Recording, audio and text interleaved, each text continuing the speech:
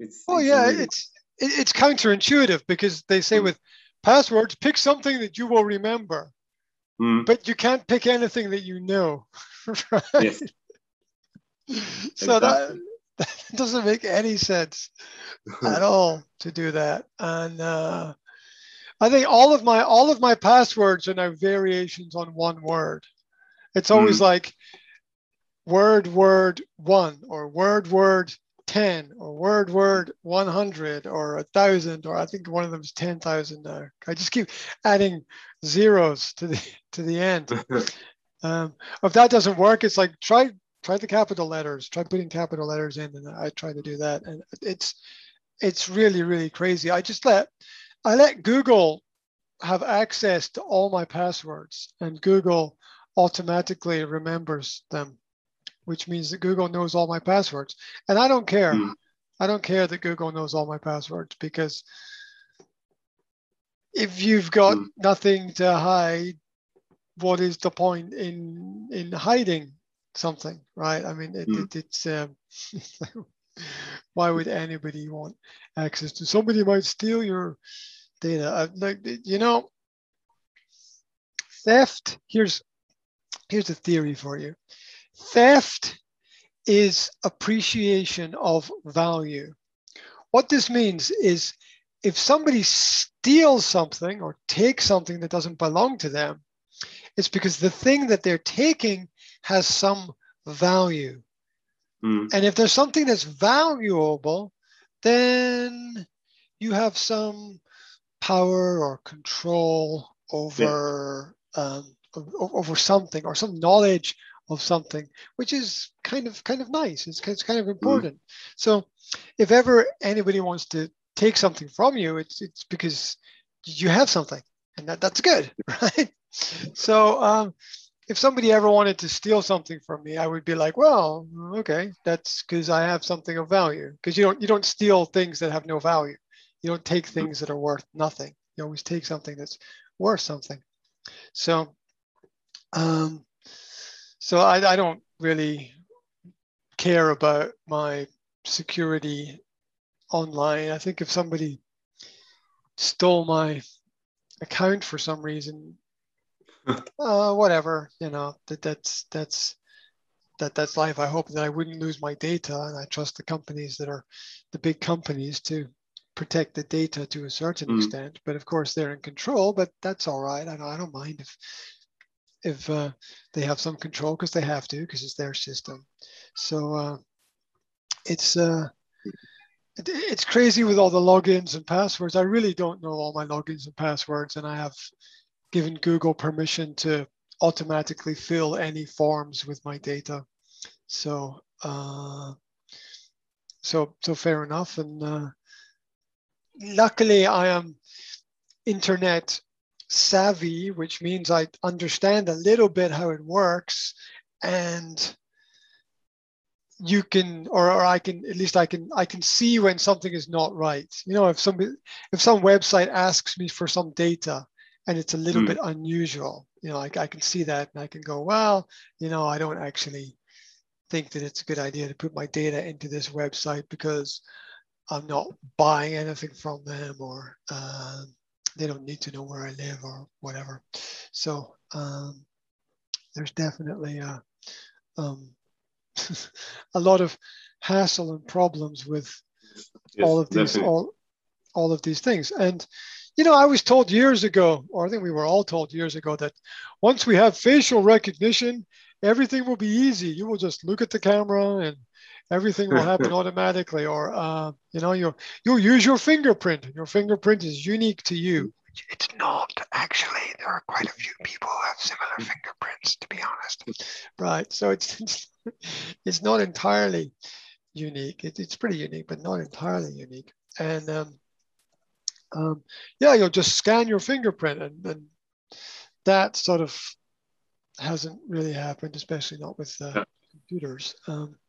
So it's a it's a puzzle, and whenever Mm, it's always a bit of a problem when the computer asks me for my password.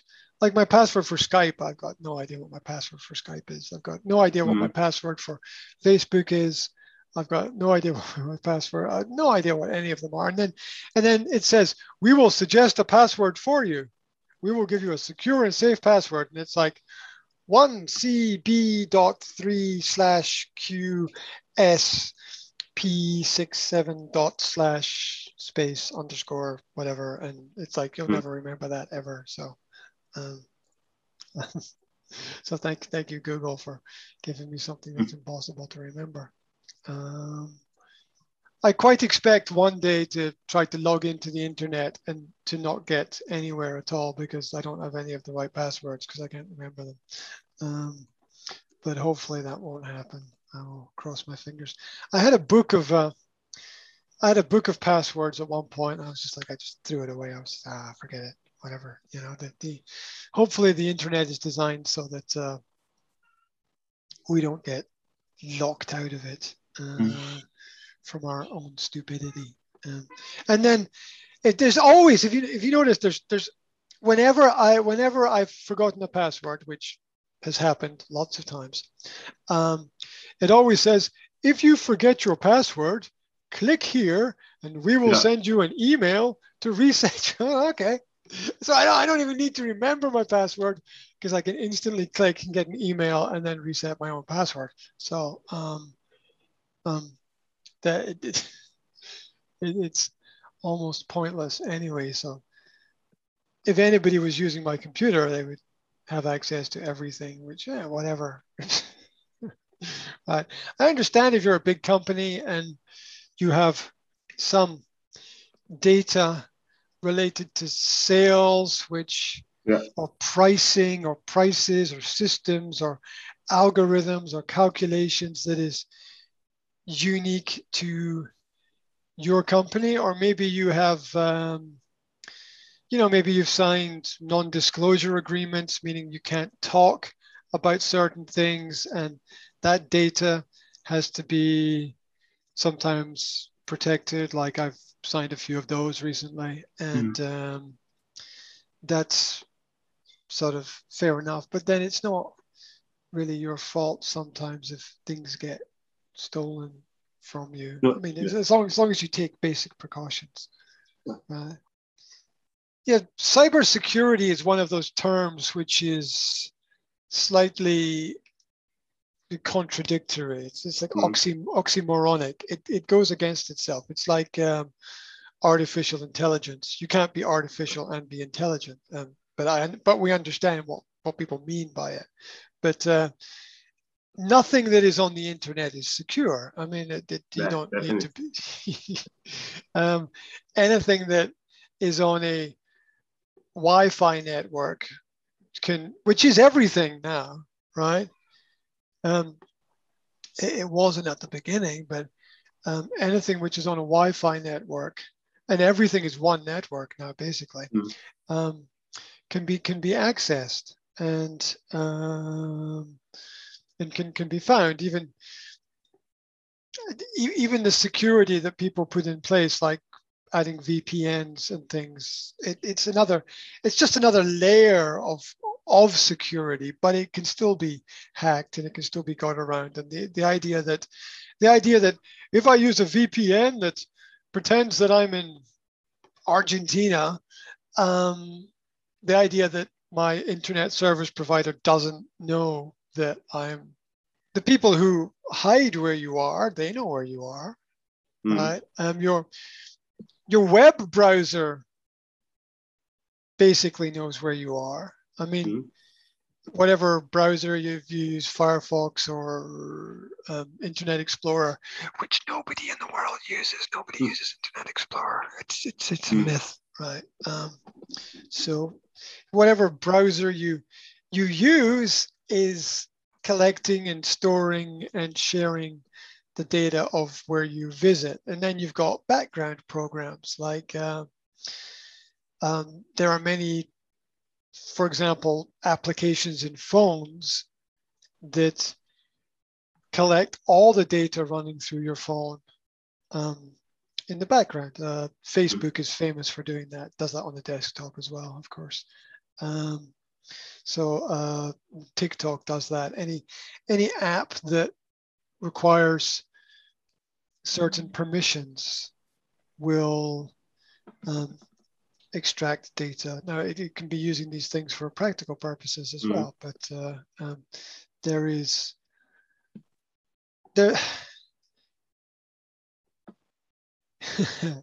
security is an illusion. Really, security is an illusion, and that's here's the here's a crazy statement. Security is an illusion. That's why we need God. Because all security is an illusion, right? My door has a lock on it, right? It's a lock. I need a key for it. My door has a lock on it. But any locksmith, and there are hundreds or thousands of locksmiths, people who work with locks, can get into the flat very easily. Yeah. Right? I mean, there will be certain types of keys and master keys, and even though my flat is hyper secure and that my key for my flat cannot be copied. I've got a key for my flat. Yeah. I've got my key cannot be copied unless I get an official certificate and go to an official company and get it done personally, which takes months. If I want to copy a key, it'll take months. But I can get a locksmith to come and change the lock on the door in half an hour, right? You know, it's so it's not secure. So the sad but true, but nothing is secure. Your you know, the digital electronic locks on cars. I mean, that's just a frequency. It's a frequency signal. You scan the frequency signal, or you copy the frequency signal. Sometimes it's just an audio. Sometimes it's just an audio noise as well. I've heard that. I haven't tested this, but I've heard that this is true, that if you are in your flat, you can take your electronic digital key and put it next to your mobile phone. Call somebody who's next to your car. Yeah, and they put their phone next to your car. You can open the car. Even though because the digital signal will travel through your phone to your car. I will check. So you can actually, you don't have to be. I mean, it's just a digital signal, right? Yeah. You know, it's a digital signal, right? And digital signals, just like you can have a physical copy, you can also have a digital copy as well. You know? So once you know the type of car and the network it's on, then you can, if you are digitally minded, you can reproduce the same frequency of signal. I'm not exactly sure how it all works, and sometimes I'm kind of surprised that there are not more problems, and that that one key doesn't open more doors. But if it makes people's lives easier, then, you know, in general, it's a good thing. I mean, then one less task can make a big difference to people. The fact that you don't have to go into your pocket and take out your key and put your key in, turn it, the fact you can just walk up and open the door,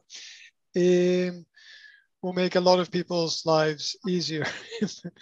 It might also mean that a lot of people lose their keys because they never have to use them. And they don't know where they are. But you know, that the digital systems have some advantages.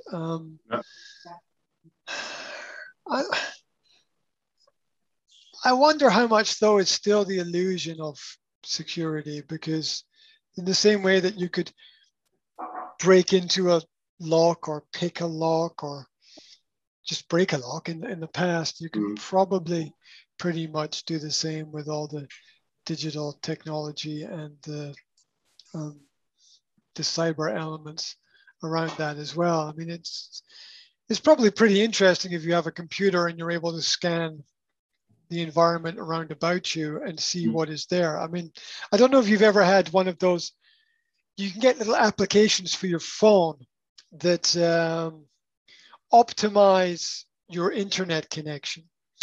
And what it does is it scans the place where you live, your home, your house, your flat.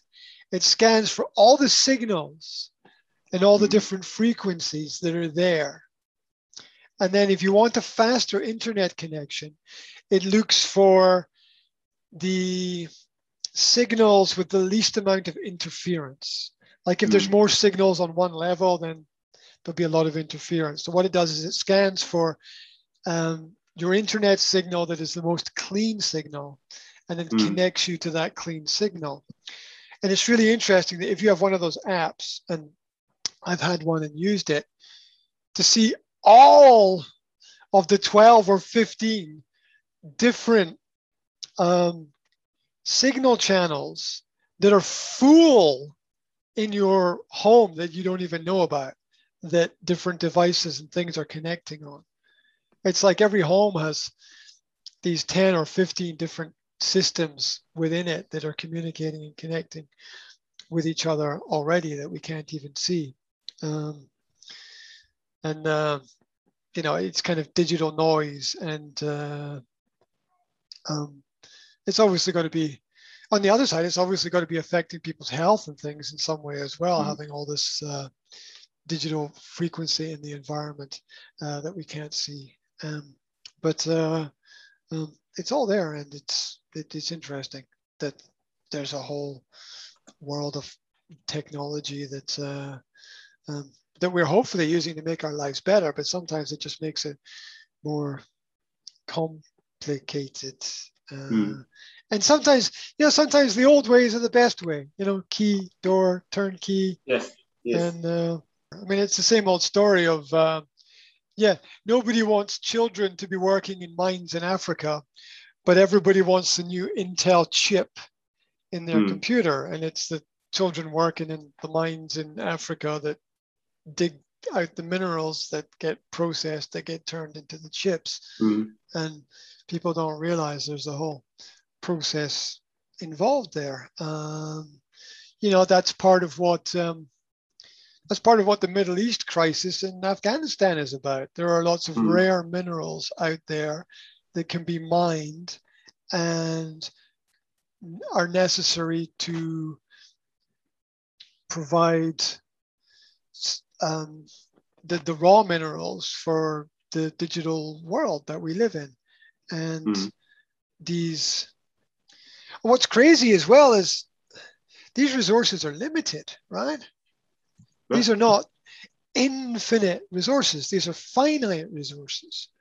And we're building a world and a culture that is running not on infinite resources, but on finite resources. And we're going to run out of those, right? Eventually at some point, especially the rare earth minerals, which are very special. It's different if it's oil, I think, because we still have thousands of years worth of resources of that on the planet, so it's not such an urgent problem. But we're building a digital culture where everybody wants the faster phone, they want the better laptop, they want the more electronically enhanced car. Industries want factories that are more efficient, that have more robotics and automation integrated into their assembly lines. And So there's a great pressure on society to provide this, even in our leisure activities, right? Where if there's a digital element to that, whether it's how our sports equipment or sports clothes are made, or how systems are calculated and counted, or even how gaming industries are run, and sports are becoming more digital. There's not less digitization. There's consistently more digitization within sports as the machines take over, because the machine decides if the ball was on this side of the line or that side of the line, because it analyzes things in a way that the human eye can't. It will process the data faster and make a decision. It might even make the wrong decision sometimes, because it's probably more accurate than a person, but it does what it is told to do. And that might be a problem, as machines don't have consciences as far as I'm aware, and they probably never will. So yeah, I think that I've always said that there should be a balance of time for every hour that you spend in the digital world. You should have an hour in a non-digital world. Yeah. Like I always told my kids, for every hour that you play like a video game or a computer game, you have to spend an hour outside doing a physical activity. Yeah. You have to balance those two things up, or two things together. And it's, for every, if you look at an average day, for every hour that you spend not moving, and that it's necessary, then you should spend an hour moving as well, just because it's good for your body. I mean, look at children, trying to get them to stay in one place for any period of time is pretty complicated activity, unless it's a film which is engaging the brain to make the brain think that there is movement in the environment. And then that's why the child stays still, because they think that they're part of something that they're actually not part of. So it's a way to trick the brain. And so it's get on just getting on a bicycle, right? And getting outside, just picking up some weights and going for a walk, or just I don't know, going for a coffee, whatever. Getting out and doing things matters. Getting that fresh air. So it's I mean, I'm surrounded by digital things, and I appreciate and like them, but for at least an hour every day, I will make sure I have no contact with anything digital. Like I will go for a jog, and I won't even take my phone with me, right? I don't even take my phone with me. I'll just go for a jog, and just all I've got is my key to get back into my flat, right? And that's it's necessary. I think it's necessary to do that. It doesn't have to be a jog. It could be anything. Going to the swimming pool is good for that. Swimming is great, because you can't take anything like digital really into the water with you, or you shouldn't, right? So what is important is that the activity gets done. It's not it's not important to me personally how far I go. It's not important to me how fast I go. It's not important to me how many calories I burn up. It's not important to me what my heart rate is. because I'm sort of self-aware of those things. I'm not thinking, okay, I need to, oh, my heart rate is too fast for the last 10 minutes. I got to slow down or something. I'm sort of self-aware enough to be able to say this is okay, or that's too much, or to feel where I'm at. I think it might be because I'm old school, and as I said, important to me is that the activity gets done, and I'm not sure. Would it be helpful to have the data? I'm sure the data is helpful to somebody. You know, if you're a trainer or sports coach, or if you want to track your progress to a certain extent over a period of time and see if something is better or something is worse, and the data can conflict with your experience, because your experience is subjective, not objective, and the data very much tends to be objective, which can help you make certain decisions better. But it's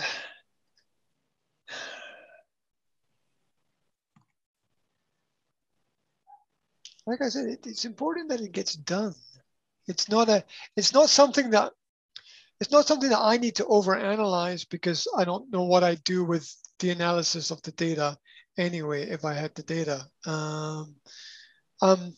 The closest I get to that is being aware of time, right? And how, like I sort of know how fast I go, because I can feel it. It's good to have maybe times and set yourself targets and see if you can be faster or slower. I timed myself in a race against my son a few weeks ago, and my son was faster than me. And that surprised me, because I thought I would be faster than him. So having that data and information is practical and useful from that aspect. I don't know. I've always seen that activity personally as more of an adventure, which is sort of what keeps it interesting. Like I don't exactly plan how far I'm going to go, or how fast I'm going to go, or what I'm going to do. I go out with a general purpose of going out and seeing what is possible within the environment. And it's the environment that dictates everything to people. So if you've got a forest nearby, or a large part of countryside, or some hills, then you can, that's good, because you can use that to your advantage. You can use that for resistance. You can use that for different pathways and different journeys. And when I lived in Bistrica, I would go and jog into the forests around about. Yeah. And I had a little look at a map before I left, but I never had a set plan. I was like, okay, I'm going to go this way. I'll see where this road goes, and I'll see where this trail goes. And it happened that sometimes I got lost right? Out in the forest, which is not really very smart. But that was part of the getting comfortable with being real in the world. And the adventure of getting lost is the realization of the fact that you can get lost and you don't know exactly where you are, and how you handle that situation is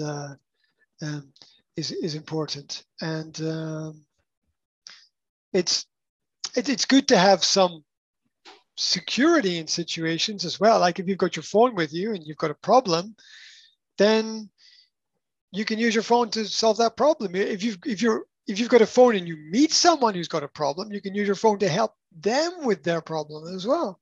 And so there's all of these other advantages which are not really on my radar.